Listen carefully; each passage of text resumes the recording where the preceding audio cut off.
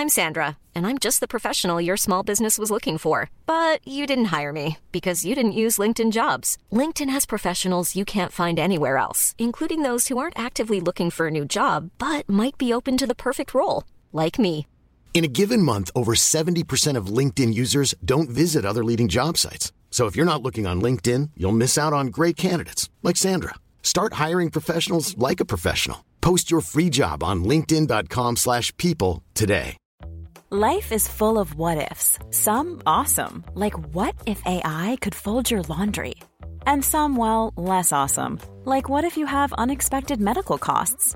United Healthcare can help get you covered with Health Protector Guard fixed indemnity insurance plans. They supplement your primary plan to help you manage out-of-pocket costs. No deductibles, no enrollment periods, and especially no more what-ifs. Visit uh1.com to find the Health Protector Guard plan for you. The Telegraph. Podcasts.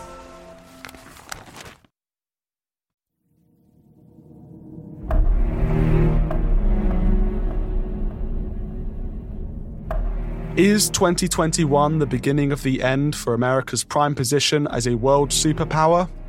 With the fallout from Afghanistan continuing to damage Biden's reputation at home and abroad, the UK is not the only country questioning their relationship with the USA.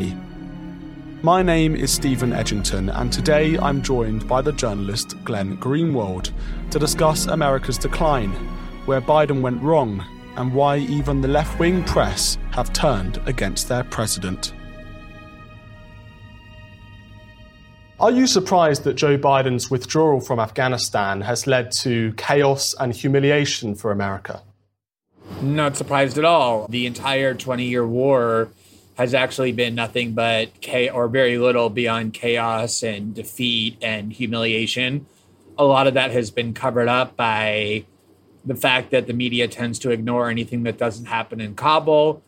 Even when things do happen in Kabul, if it doesn't serve the narrative that the United States is winning, it has gotten a lot less media attention. But it was 3 successive presidents, Obama, Trump, and Biden, all of whom campaigned on a promise to leave Afghanistan because overwhelming majorities of Americans have been saying for more than a decade that they want out of this war, that they know that the United States is not winning. And when you lose a war, the withdrawal is, of course, going to be incredibly messy. It's going to involve the loss of life. It's going to involve all kinds of defeats. But the prior 20 years, we have to remember, also resulted in a huge number of lost lives of Afghan civilians, of American and British and NATO service members. So in a way, this ending is kind of a fitting coda for the 20 years that preceded it. But the way that he withdrew, without withdrawing the civilians first, by withdrawing the military, by closing down the airbase, it's led to absolute catastrophe, don't you think? Surely there was a better way of doing this. You say, sure, there was a better way to do this. On the one hand, I can agree with you because there's always a better way to do something, especially with 2020 hindsight. Virtually nothing is perfect, especially as something as complex as withdrawing from a dangerous war zone. But I think we need to remember the reality of what happened prior to the withdrawal itself, which was that the position of the U.S. government and NATO governments was that when withdrawal took place, the Taliban would not overrun the country. And the reason they claimed that that was true was because they had confidence in the Afghan government and in the Afghan National Security Forces, which they had been training and arming and building for the last 20 years, that they would be able to ward off the Taliban. So imagine if, while claiming that, the U.S. was simultaneously mass evacuating huge numbers of people, not just Americans, but also allies in Afghanistan beginning in April or May or June. Imagine the signal that that would have sent about the fact that the U.S. really doesn't trust and didn't trust the Afghan government. And it was President Ghani and that Afghan government that no longer exists that was imploring Biden not to evacuate on the grounds that if you do, it's going to make clear that you don't really believe in us.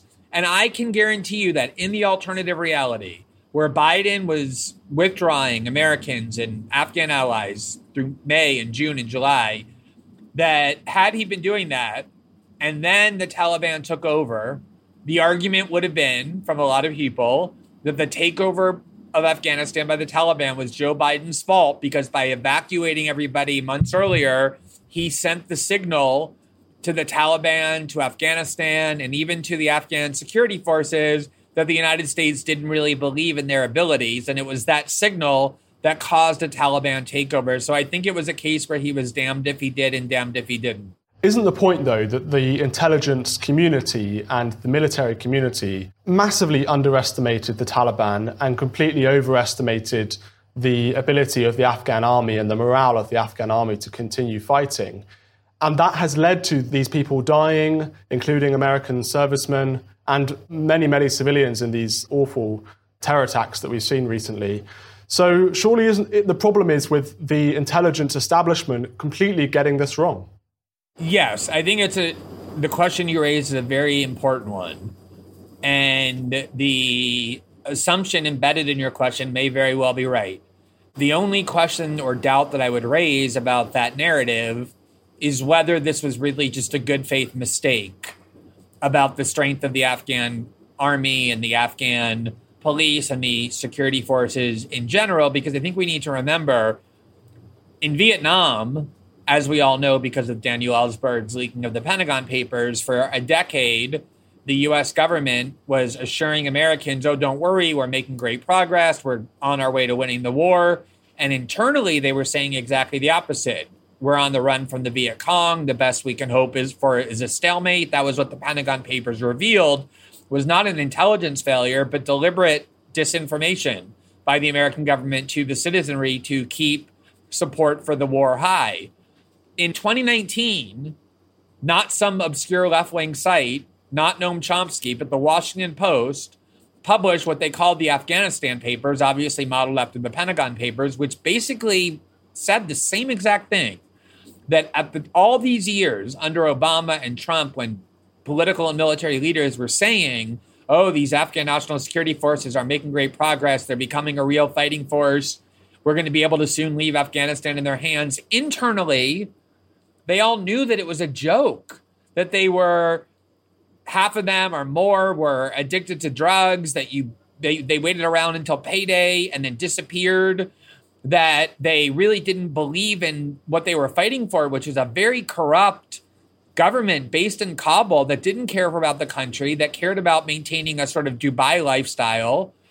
And you could talk to, and people did talk to and interview throughout 2021, kind of commanders on the ground or veterans of Afghanistan who were saying there's no such thing as the Afghan National Security Forces. So whether Joe Biden stood up on July 8th and said, I believe the Taliban's takeover of Afghanistan is very unlikely because he just was misinformed by the intelligence community, or whether he knew it wasn't true but felt he had to say it in order to make withdrawal politically palatable. Because imagine if he had told the truth and said, we're leaving Afghanistan, even knowing that within days or weeks, the Taliban is going to overrun Afghanistan, how much harder politically it would have been to withdraw.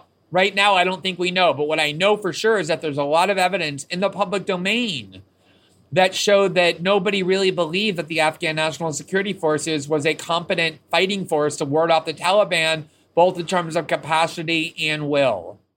It's funny you say that, because I remember just a few years ago, I was speaking to one of my family members who served in Afghanistan, and he was telling me that the Afghan army, all of the things that you're saying, the Afghan army were a complete disaster, that they were all high on drugs, they were all trying to sell you drugs. So even someone as lowly as I already knew or had some kind of idea of what the state of the Afghan army.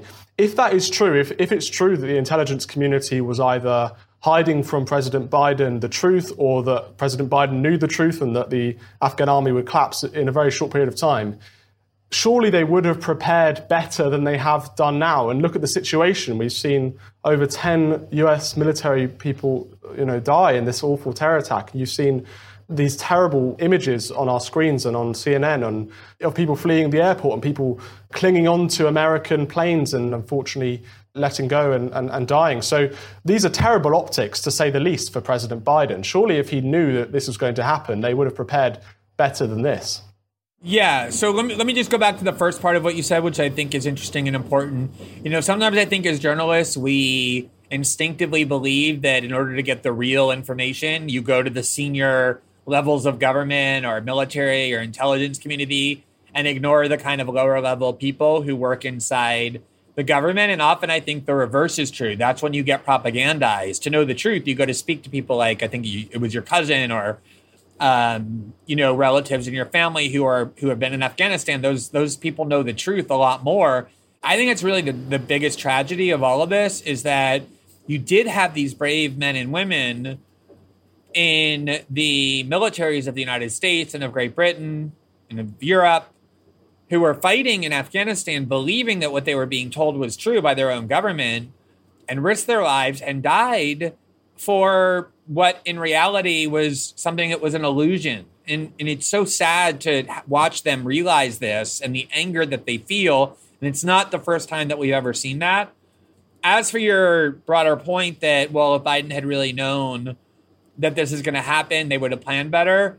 I think that seems persuasive, right? That maybe they knew the Afghan forces were going to collapse, but they didn't think they were going to collapse this quickly. I think, first of all, they were clearly negotiating with the Taliban for going back to Trump. And Trump was saying, and so was Biden, that the Taliban were actually good negotiating partners. They were trusting the Taliban. The Taliban were negotiating rationally in their self-interest, adhering to the promises that they were making, not because the Taliban's moral, obviously, but because they were engaged in rational analysis of their self-interest, which was to get the United States and NATO out of Afghanistan as soon as possible so they could take over.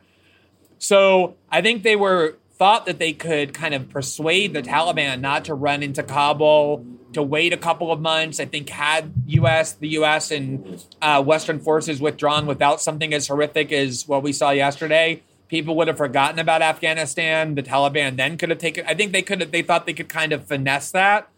But the reality is, once the Afghan government, including President Ghani and all the top leadership, saw the Taliban overtaking all those provinces, they just got up and left. There was no more Afghan government, which almost left the Taliban with no choice but to go into Kabul because there was no governing body anymore. It was going to be anarchy and chaos, which is what the Taliban didn't want. So I think it's a little bit of both. I think you're probably right that even if my narrative is true, which is that they lied about, the strength of the Afghan national forces, you're probably right that it stands to reason that if they really knew their Taliban was going to take over this quickly, why would they want something like this to happen?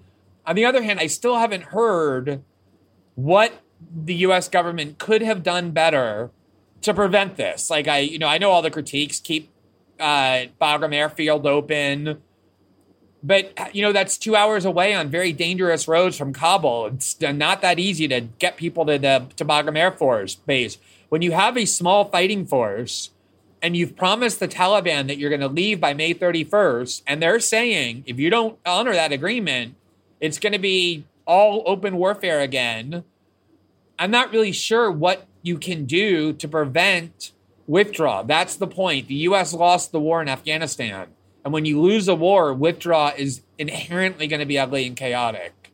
My first question was about whether you were surprised by the events in Afghanistan. I want to ask about the reaction of the sort of commentariat in the United States and even to a certain extent in the United Kingdom, and their reaction to Joe Biden's presidency in general. And, Afghanistan is just one example of where perhaps Joe Biden has displayed a huge level of incompetence that has taken many people by surprise. Do you think that people are surprised by the kind of chaos that's coming out of the White House at the moment? I mean, there was so much goodwill for Joe Biden, obviously in Europe, but also in sort of the U.S. ruling class because of the level of contempt that had built up over 4 years, almost to desperation levels about Donald Trump.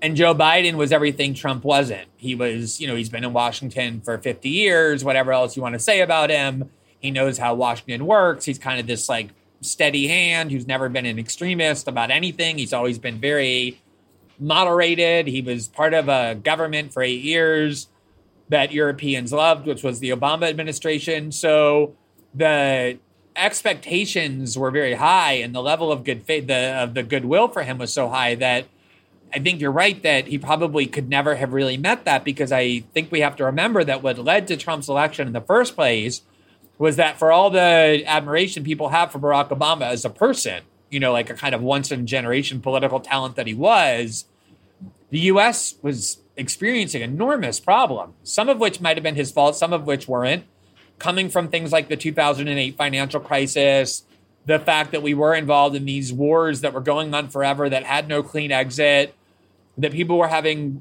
their jobs sent overseas as part of globalism, just like happened in England that led to Brexit, people out of jobs, their communities devastated. That's the unhappiness that led to Trump. And we kind of forgot about that when we were all focused on Trump's crazy tweets for 4 years. But Biden walked back into that same country. So I think part of it is that the perception that we had about what America was like pre-Trump, that it was kind of this idyllic, well-governed, happy place, was a little bit of a mythology because of how relieved people were that Trump was gone. I think we have to also take note of the fact that we all are human beings, no matter what our ideology is, and we have very deep instincts. And one of our instincts as human beings is tribalism. No matter how much we try to resist nationalism or anything else like that, you're British, I'm American, that's embedded in our brains from childhood.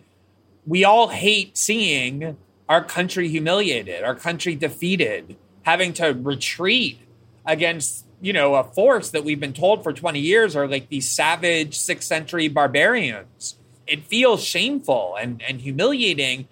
And so in a way, it kind of overrides our rational faculties about, and I'm not exempting myself from this at all. And, I feel like I can understand it because I also am human too, and I experience those same emotions. But I think, Western democracy in general was already having a lot of problems. I mean, you guys know that from Brexit. We know that from electing Trump. The country I live in, Brazil, after 4 straight years of a center-left government, elected someone like Jair Bolsonaro. There's something going on in the democratic world. In France, you see massive protests and, lots of dissatisfaction in every country that I think is much bigger than and precedes Joe Biden. I do want to get on to these bigger, wider narratives because it's absolutely fascinating. But for now, let's stick with Joe Biden's presidency. He ran on a ticket of moderation, of maturity, of stability. He talked about America returning, America is back. How would you assess those kind of promises that he made during the election campaign 8 months on from his presidency? This America is back slogan, I think a lot of people read into it what they want to see in it. And it's deliberately vague, as good politicians always are, right? The best politicians can give a speech and allow everybody who hears it to believe that they heard what they want to hear, even though the people who heard it and think that have completely different desires about what they want to hear. That's what a good politician does. And it's what a good political slogan does as well. Obviously, America is back to a lot of people meant that Trump had kind of degraded American leadership in the world. America being this kind of leader of the free world, from the Cold War and the collapse of the Soviet Union, the superpower that for all its flaws, nonetheless stood for better values, at least than the alternative.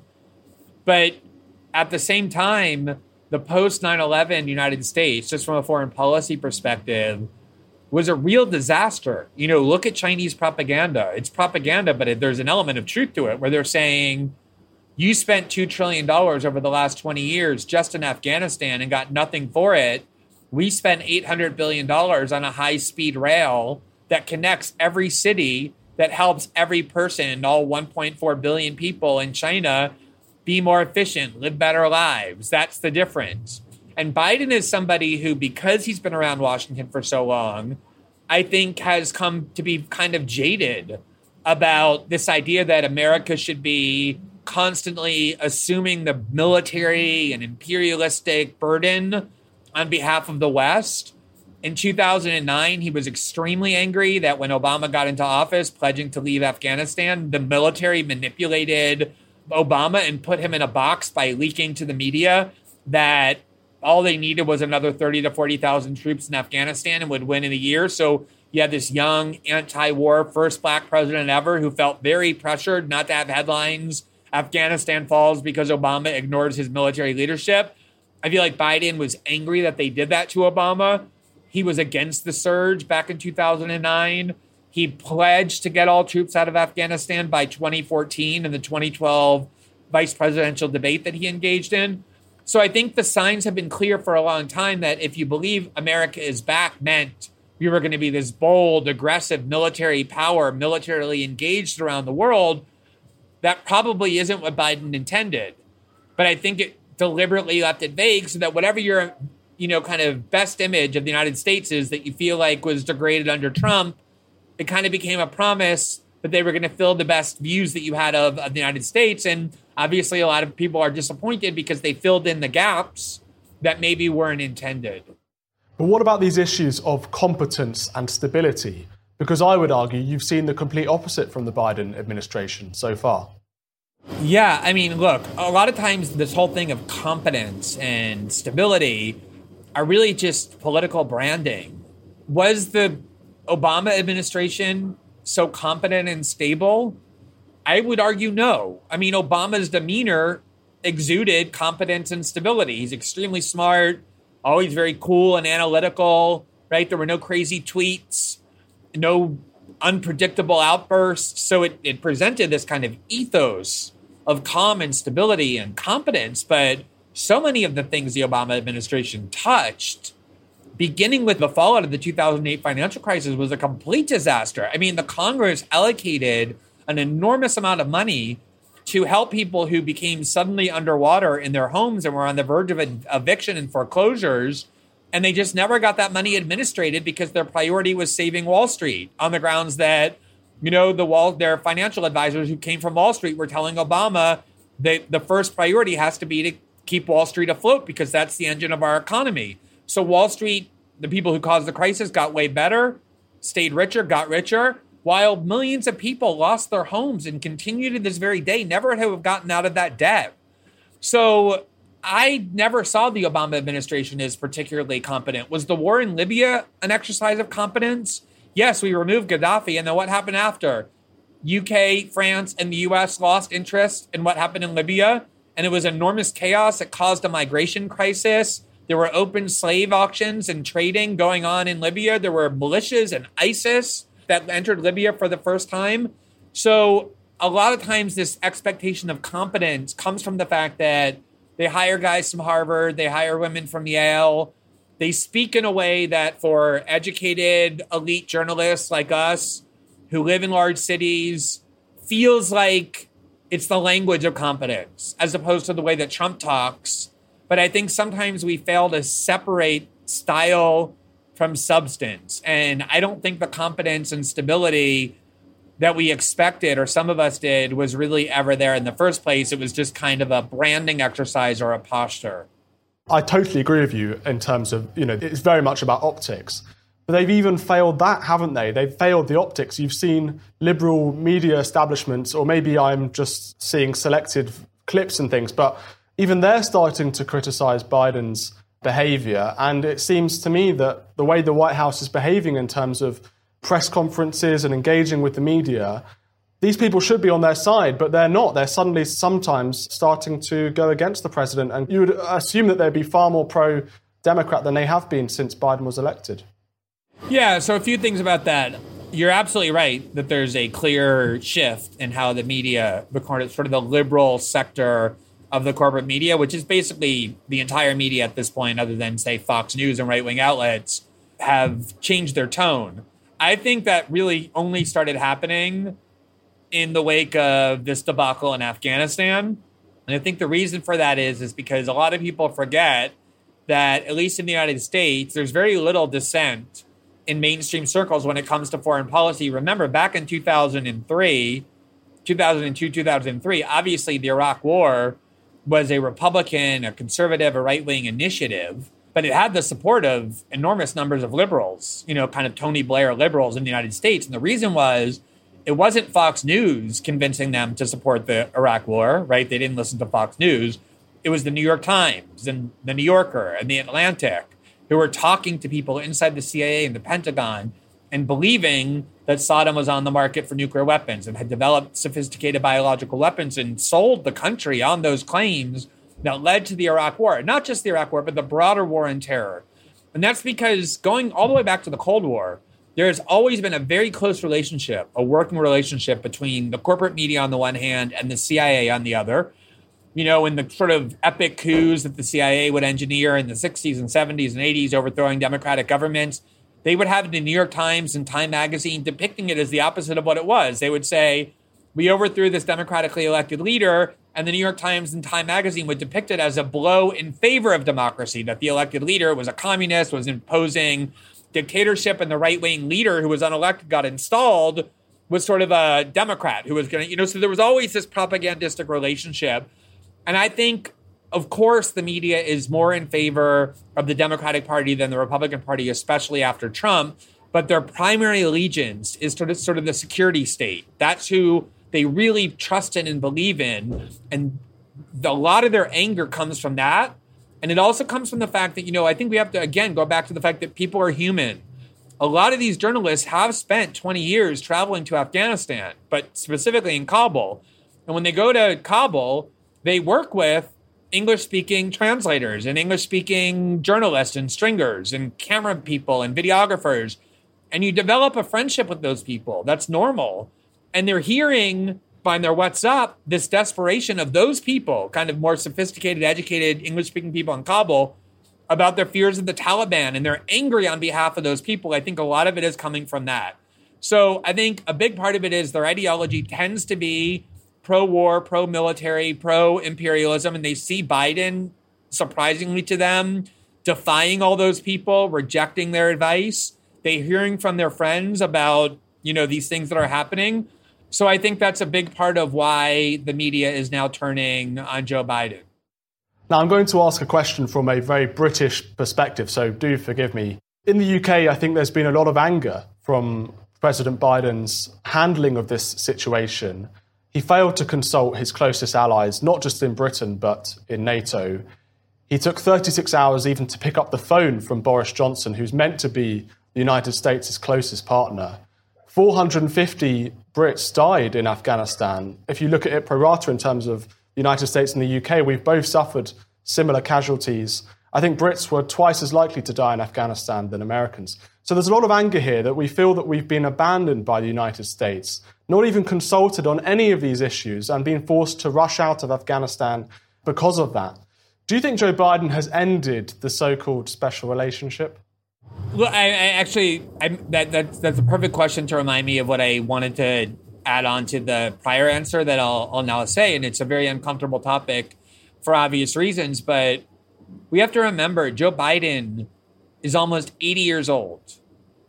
And if you look at video of Joe Biden, even from 8 years ago, when he was Obama's vice president, in debates and interviews and speeches, and compare it to how he speaks and behaves now, the difference is palpable. It's undeniable. It's very significant.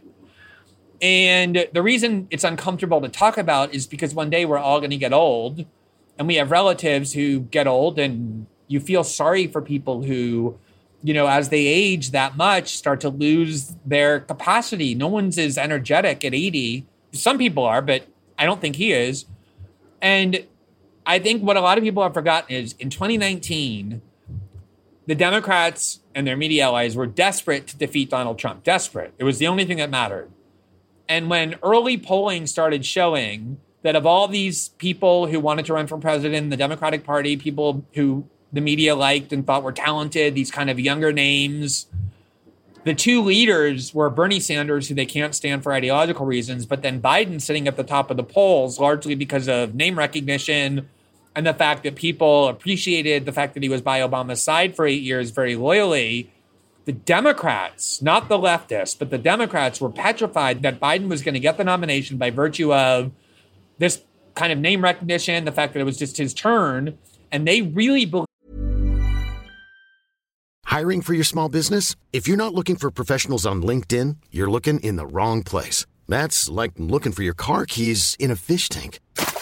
LinkedIn helps you hire professionals you can't find anywhere else, even those who aren't actively searching for a new job but might be open to the perfect role. In a given month, over 70% of LinkedIn users don't even visit other leading job sites. So start looking in the right place. With LinkedIn, you can hire professionals like a professional. Post your free job on linkedin.com/people today. This Mother's Day, celebrate the extraordinary women in your life with a heartfelt gift from Blue Nile. Whether it's for your mom, a mother figure, or yourself as a mom, find that perfect piece to express your love and appreciation. Explore Blue Nile's exquisite pearls and mesmerizing gemstones that she's sure to love. Enjoy fast shipping options like guaranteed free shipping and returns. Make this Mother's Day unforgettable with a piece from Blue Nile. Right now, get up to 50% off at BlueNile.com. That's BlueNile.com.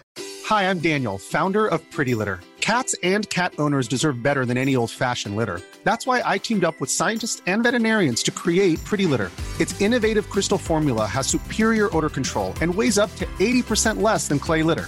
Pretty Litter even monitors health by changing colors to help detect early signs of potential illness. It's the world's smartest kitty litter.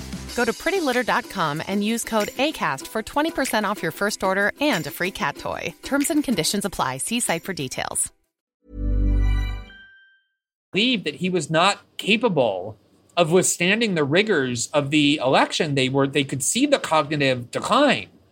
And they were the ones who were saying it. I can show you clip after clip from mainstream Democratic operatives and news outlets trying to kind of signal to Democratic voters, don't make this mistake. He can't stand up to Trump and the rigors of the campaign.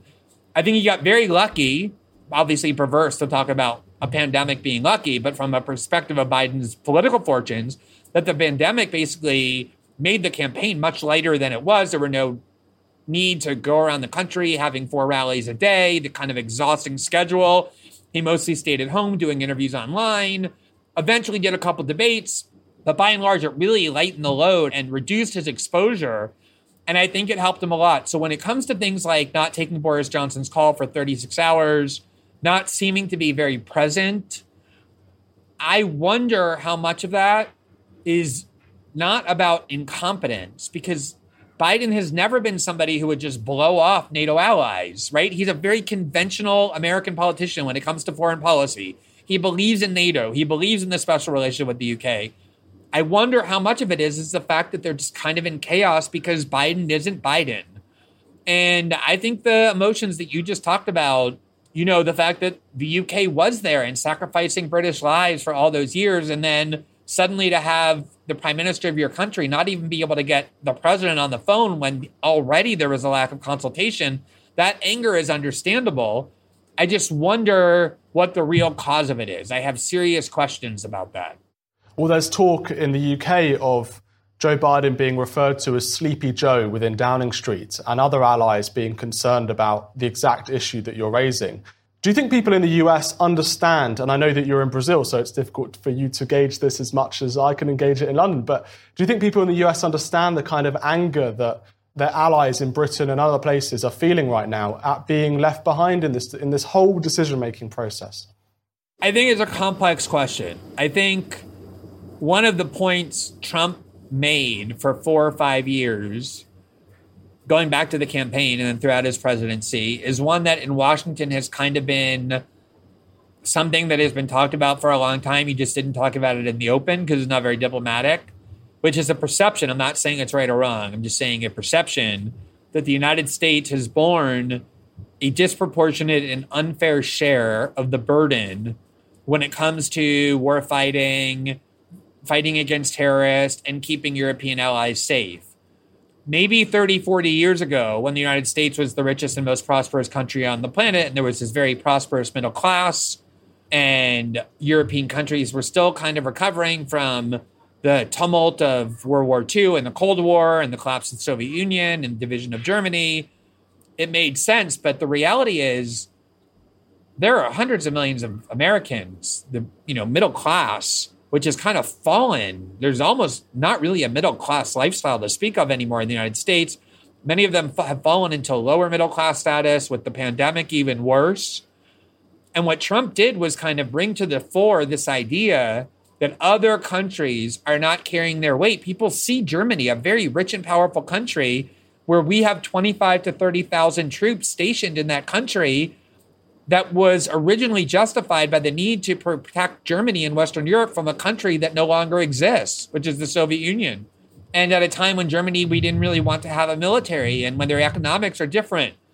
So I think that there's a big part of the United States that's more worried about the United States than about the sentiments of Western European allies who, in the eyes of a lot of Americans, just don't really pull their weight when it comes to this joint effort to try and project power of NATO in the world. So I think there's part of it that's kind of making Americans more concerned about themselves and about anger in France or even in the UK.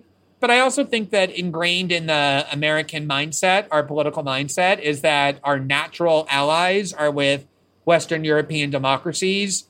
And this special relationship that exists and has long existed between the United States and Great Britain is something that people just naturally feel, right? We speak the same language. We're closer to one another physically than the rest of Europe. Tony Blair went to war with George Bush, had a good relationship with President Clinton. Margaret Thatcher and Ronald Reagan were famously close allies. This is embedded in our understanding of who we are as a country and what our relationship is to the world. I don't think it's at the forefront of American minds that the British feel resentful, but I definitely think it's something that is adding to the perception that Joe Biden is, in a lot of ways that's surprising to people, mismanaging what people thought would be his strong point, which is this kind of restoration of America's role in the world. Well, it's funny because one of the most extraordinary clips I've seen is Joe Biden claiming, and his press secretary claiming, that his allies are completely on board with this and that there's been no problems whatsoever there. And it seems very strange that he's completely allowed to get away with that by certain elements within the US media. And you make a really interesting point about overall where America's standing in the world is now. How do you view that? Do you think America is in a state of decline? Are we seeing the end of a kind of empire? You know, I think it's kind of fascinating.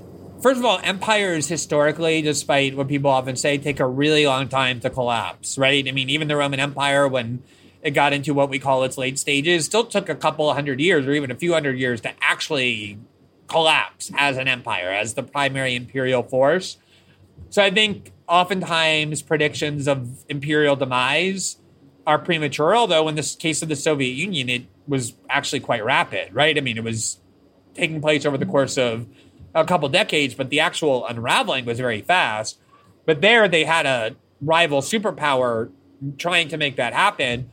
Although in the case of the United States, there's now a very powerful country called China that is devoted to something similar, although in using different tactics, right? Not military tactics, but economic ones. But I think what's happening politically in the United States is very interesting. Obviously, anti-imperialism has been, even in terms of the phrase, has been kind of a ideology that has been associated for decades with the American left, starting with activism and protest against the war in Vietnam, which was prosecuted primarily by two Democratic Party politicians in John Kennedy and Lyndon Johnson. It was a leftist movement. And then throughout the 70s with the reforms after Watergate, and then even into the 80s, the protests against Reagan's Cold War, Star Wars program, and the dirty wars in Central America, this anti-war mindset has been associated with the American left, sort of like the Noam Chomsky, George McGovern, a little bit less so kind of faction. And one of the things that Trump brought to the fore, but that has actually always existed in right-wing politics, I'm not sure how much people appreciate this in other places. When you go back to World War II, the primary opposition to U.S. involvement in World War II came not from the left, but from the right, the sort of America first isolationists. Some of them because they perceived Nazi Germany as a better ally than Stalin's communism, but some of them just because they didn't think that it was the role of the United States to go save Europe or European Jews, that it wasn't really our business, this kind of isolationist strain in foreign policy that has always been on a certain strain of the right. It kind of got obliterated with 9/11, which was an actual attack on the United States. But even still, after, a decade or so, Ron Paul, this kind of traditional isolationist libertarian, made a lot of strides running in Republican strongholds in the United States with an anti-war message, running against the Iraq War, running against the war in Afghanistan, running against, huge military budgets, saying that it's time that we get along with other nations and trade with them and not fight with them. And he wasn't a particularly charismatic figure, so he only made it so far, but it was kind of laying the groundwork for Trump to come. And remember, Trump in 2016 ran on a message that the wars of Bush and Cheney in the Middle East were a huge disaster, not just Iraq and Afghanistan, but Obama's wars in Syria and Libya as well. And so there has been this political transformation in the United States, this kind of realignment around the idea that military engagement and the U.S. acting as a superpower by being military engaged in the world, even though the left and the right don't like to admit it, that they have things in common, right? Because they're trained to hate one another. They do have that in common now. There's becoming this kind of strong, you can call it isolationist, anti-war, anti-imperialist, whatever label you want to put on it. It leads to the same place of America retreating from the world. And I think Joe Biden, in a lot of ways, even though he's a moderate mainstream Democrat, is also leaning heavily toward that view. And, whether that means that America is declining as an empire, you could actually make the opposite case, I think. I think you could argue that these kinds of military engagements are what kill empires, right? It was the Soviet war in Afghanistan that was so costly and deadly, and that caused them to unravel. And China, as they love to say, invests their money not in military engagements. They probably want to take over Taiwan and control Hong Kong in their immediate neighborhood. But beyond that, they don't really have imperial ambitions with their military. They don't want to go fight wars. They want to use their money for influence in the world and to modernize China. And in a lot of ways, you could argue that withdrawing militarily will actually strengthen an empire rather than weaken it. Do you think that we should be worried about a vacuum being formed when American troops pull out of these places and America is in an overall state of, let's say, military decline around the world? That there is a vacuum being formed for our rivals in Russia and China to come in and have that kind of influence that America used to have? For sure, right? When one country pulls out of a region, other countries are already looking toward how they can exploit the vacuum that is left. The question, though, is what form is that going to take? We talked about how the withdrawal has been so chaotic and horrible and produced so many terrible things. What we're forgetting a lot of times is that the war that preceded it for 20 years also produced horrific atrocities. Thousands and thousands, tens of thousands of Afghan civilians have been killed by U.S. air raids and bombing campaigns and other military attacks. And obviously not intentionally. The U.S. wasn't targeting Afghan civilians, but they were still dying nonetheless as a result of the war. In May, 3 months ago, there was a hideous car bomb attack on a girls' school in Kabul where 90 kids, mostly teenage girls, were killed while the U.S. was still there. So a lot of times we can worry about what it will look like when the U.S. pulls out, but we also have to think about what it was like when the U.S. was there. So I don't think China or Russia or Iran are looking to invade Afghanistan and occupy it militarily. For sure, they're going to be trying to influence what takes place there. But so is the United States. The United States is not turning its back on Afghanistan. We fund all kinds of groups there. We seem to have, shockingly, a constructive working relationship with the Taliban, ironically, right? The entity with which we've been at war for 20 years. Both Trump and Biden are almost speaking highly of the Taliban as constructive partners. So maybe on some level, just for the sake of Afghanistan, having an end to armed conflict, perpetual armed conflict on the part of outside armies, there's not going to be complete peace in Afghanistan for a while, but at least that end of armed conflict is going to be a positive, even while there's now a kind of competition, but at least not a military or war-driven competition between a variety of countries to exert influence in Afghanistan. But that's been going on, for a long time. Pakistan has enormous influence in Afghanistan. Iran has a lot of influence in Iraq and Afghanistan. So for me, yeah, I am concerned about it. But on balance, I think it's better for Afghanistan that this war finally come to an end.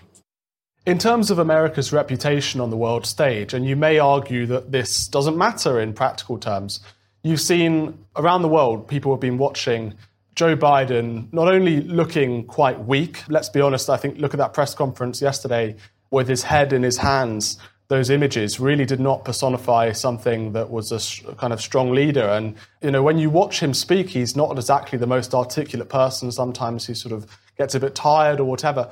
So there's that issue of Joe Biden himself looking weak, but also how the Taliban are putting demands to the United States, and the United States is bending over and accepting what the Taliban is saying. So this idea that America is in decline, that the Taliban are holding America over a barrel, that Joe Biden himself looks like a weak president. And all of these things combined perhaps shows America's image in decline and its reputation in decline.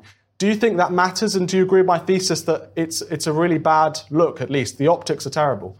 It's kind of ironic in a way, right? Because I agree with you that in one sense there's a weakness Biden is projecting. But let's also look at the other side of the ledger, which is, as I said before, 3 presidents rode into the White House promising, swearing, vowing, no caveats, to end the war in Afghanistan. Obama never really tried. He just never saw the political moment. Trump was way too weak of a president to figure out how to get around the obstacles put in his path. We forget how weak of a president Trump was in terms of his ability to implement his agenda. So much of what he said he wanted to do in speeches and on Twitter never translated into action because he had very little control over that government. For whatever else you want to say about Biden, you had enormous pressure on him from every angle, from Democratic leadership, from Republican leadership, as you said, from the media that has long supported him and has now turned on him, from the UK, from NATO, from NGOs, from every single conceivable angle. And he said, I'm sticking by my decision. I know you want me to extend it. I don't believe in extending the deadline. That's just going to get us into conflict with the Taliban. It's going to lead to permanent occupation. That's how it works. I'm sticking to my promise. I'm pulling troops out. It's tragic what's happening, but so is the war. On some level, there's an irony that while he looks weak in one sense, and I agree with you in everything you said, you could make the argument that this is one of the most politically courageous acts that a president has taken in decades to defy the CIA and the military-industrial complex, as Dwight Eisenhower called it, and the media and NATO. I think we have to remember that this war in Afghanistan was extremely important financially to hugely powerful factions that were making enormous amounts of money. Just last night I was on Fox and I heard a 20-year veteran of Afghanistan talk about how the war basically was that, we would send armaments to the Afghan National Security Forces. They would steal them. They would sell them off. They would break. They didn't know how to fix them. And everybody was happy because it meant we had to buy more. Or we would send really expensive tanks and missiles to Syria. They would fall into the wrong hands, into ISIS, and then we would have to go bomb our own equipment and then buy more. People were making huge amounts of money on the war in Afghanistan. Biden had to summon a lot of political courage. The easiest path for him, the most fear-driven path, would have been to say, I'm going to capitulate to what everyone's demanding of me. So in a sense, there is a weakness that he's displaying, but there's also a strength that maybe you have to be in favor of withdrawal to see, or maybe you have to just have lived in the United States for so long where it's so rare for these factions to lose and for their will to be defied, to see the strength that it's projecting. But, look, I also do think that the United States is not as powerful as it was 20 years ago. That is the reality. China is a more powerful country economically. It has the ability to project its economic influence in much stronger ways in many parts of the world than the United States does. And if the United States wants to compete with China, if you want the United States and the Western alliance it leads to be able to be a viable competitor with China, some retooling is necessary. It can't just keep pouring huge amounts of money into these wars that never end while China's investing in technology and in its own country and investing in industries in Africa and Latin America that are giving it enormous influence. If you care about American strength, something has to change. In terms of accountability for the lies, and what we're referring to the first part of the interview where the CIA and the intelligence community and the military community were claiming so fervently that the Afghan army would survive for at least a year, maybe even longer than that, in terms of those lives, but also in terms of the waste of money. Because we're not talking about small amounts of money here. We're talking about hundreds of billions of dollars going into Afghanistan, trillions of dollars. People can't even imagine, I can't even imagine how much money that is in one's head. But it's a lot of money, and it seems to me to have been almost entirely wasted in terms of America's military goals or nation building or whatever the goal was. So who is going to be held accountable for this? Is anyone going to be fired or resigned, or are there going to be any inquiries? Or, I mean, in a modern-day democracy, surely someone has to take the rep for this. I mean, in theory, that's true, and I wish it were true, but everything points to the fact that it's not. Let's just pause for a moment to realize what a kind of unparalleled debacle was the war in Iraq. Whatever you think about the motives, the core premise of that war that led your country and mine to go invade and destroy and destabilize a country of 26 million people turned out to be a complete fiction. Saddam Hussein did not have an active nuclear weapons program, did not have chemical or biological weapons in any meaningful form. Whether they lied or whether they got it wrong doesn't really much matter. This enormously destabilizing war was fought and same trillions of dollars, hundreds of thousands of lives when you count Iraqis, as we obviously should. And what we kind of ended up with was Iran having more influence over Iraq than it ever did before. Who's been held accountable for that? Tony Blair is traveling the world, getting as rich as you can possibly get, working for despotic governments and getting paid huge amounts of money in speeches. His reputation is in tatters in some circles, but he's still beloved by a lot of people in your country and throughout the West and even the non-West. Same with George Bush and all of those Bush officials who now are the ones who get called to major television networks and appear. Who was held accountable for kidnapping Muslims off the streets of Europe and sending them to Egypt and Syria to be tortured in the rendition program? Or for installing a worldwide torture regime that is clearly not just immoral, but illegal. Nobody, maybe a scapegoat here or a scapegoat there. So we have an elite class in the United States, at least, that is expert, above all else, at immunizing themselves from accountability, even not just when they make mistakes, but even when they engage in deceit and corruption. And so my optimism about the fact that there will be any meaningful accountability for any of this is extremely low to non-existent, unfortunately. And it's a real shame on our profession that nothing has happened to all of those things you mentioned, really. And it does make me... In fact, if I could just interject there, yeah. Our profession is one of the leading reasons there's been no accountability. And so I think the media has played a large role, our profession has played a large role in not just shielding these people from accountability, but from ensuring they're rewarded. So 2 quick questions before we end. So the first is on politics in the United States. How does this whole situation impact the Republican Party, the Democratic Party leading into the midterms next year? You know, I really think political punditry is always hard. I think in this case, it's particularly hard. You know, one of the problems that Democrats had during the entire Trump era was that they obsessed on a scandal that almost nobody cared about other than media elites and hardcore partisans, which was Trump's alleged relationship with the Kremlin.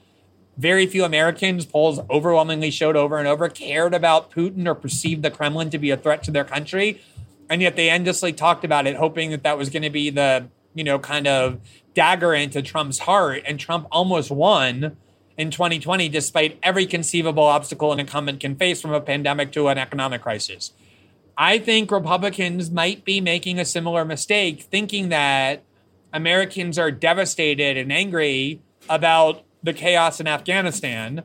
I'm sure Americans are upset seeing 13 Marines killed and seeing America humiliated. And so there clearly will be, excuse my dogs, there clearly will be some short-term political harm to Biden from a chaotic pullout. We're already seeing that. But in the long run, by the time the election rolls around, I personally think that Americans don't care very much about how Kandahar is governed, about how Afghanistan is governed, about chaos and violence in Afghanistan. They care much, much more about chaos and violence in American cities and what's happening to their jobs. And so I'm not sure there's going to be as much political harm as might seem likely as now with everything unfolding. Tucker Carlson, you mentioned Fox News. You went on Fox News last night, in fact. He seems to me, in the UK, one of the most extraordinary and sort of articulate cable news hosts in America. He's absolutely fascinating. You're on Fox News all the time, it seems. Has this lost you any friends? It seems like such an extraordinary journey to go from sort of being on the left to now being a Fox News contributor. Yes, it has lost me friends, or at least, I guess you could say, media allies or supporters. I don't think you lose friends over political differences. If you do, they probably weren't friends in the first place. But sure, of course, it's caused a lot of controversy. A lot of people who long supported my work are disillusioned or angry. I totally understand that. But, it goes back to what I was saying earlier, which is there is this moment of political realignment. The reason I started writing about politics, I didn't go to journalism school. I didn't have a job at the New York Times. I was working as a lawyer, a constitutional rights lawyer in New York. And I, in 2005, saw this war on terror that was radically transforming American society in a way I thought was extremely harmful, with very little dissent. And so I began writing about politics in opposition to these policies. And I have a passion for it and a conviction for it. Obviously, I did reporting on the excesses of the surveillance state with The Guardian. This has been a long-term project of mine. And so when I see opportunities on the right that were created by Trump, or at least exploited by Trump, and now by Tucker Carlson, the overwhelmingly most influential voice on the American right, who is not a partisan of the Republican Party, but is exploring what has gone wrong with the ruling class, and it's leading him to a lot of the views I've long espoused about American warmongering and imperialism and the like. When people got all agitated a month ago about what was happening in Havana, and, leaders of both parties were agitating for U.S. involvement in Cuba, the only show that aired my views and the views of others that the U.S. has no right to intervene in Cuba was Tucker Carlson, who was saying, why is it our business how Havana is managed? Leave that to the Cubans. So for me, obviously my career and my life would be a lot more peaceful, maybe even more prosperous, if I just kept my perch as this, popular leftist, kept going on leftist shows, not exploring ways to kind of explore different ways of doing politics. But I actually think it's very self-indulgent and kind of narcissistic to take that path. I genuinely believe in the views that I hold, and therefore I feel morally obligated to find ways to bring them into action, to make them actually successful, make them implemented in the world, because I believe society will be a better place. So when I have the opportunity to go talk to 4 or 5 million people, many of whom are open-minded and who have, I've developed at least a relationship of trust with, that they believe that I'm being honest even when they don't agree with me, and therefore are willing to give me a hearing, so often I get to go on Fox and say things that I couldn't go on CNN and MSNBC talk about. When I was on last night, I railed against the evils of the war on terror for 20 years. Not Joe Biden's war on terror, but the establishment wings of both parties and the CIA and the Pentagon. And so for me, it's an easy choice to try and find these wedges that are clearly arising that finally let American citizens realize that, yes, there is a right and a left, and we do have conflict, but a lot of times those divisions are designed to keep us hating one another while ignoring this ruling class that in reality we often can and should unite against, because they're the source of the real problem. Isn't it extraordinary how politics realigns? Thank you so much, Glenn, for joining us. Yeah, I really enjoyed the discussion. It was really deep and great questions, and that always makes it interesting for me. So thanks again for having me on.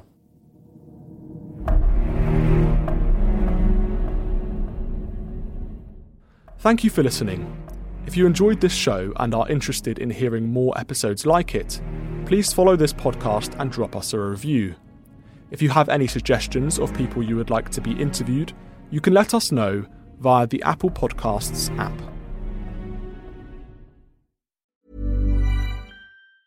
Mom deserves the best, and there's no better place to shop for Mother's Day than Whole Foods Market. They're your destination for unbeatable savings, from premium gifts to show-stopping flowers and irresistible desserts. Start by saving 33% with Prime on all body care and candles. Then get a 15-stem bunch of tulips for just $9.99 each with Prime. Round out Mom's menu with festive rosé, irresistible berry chantilly cake, and more special treats. Come celebrate Mother's Day at Whole Foods Market.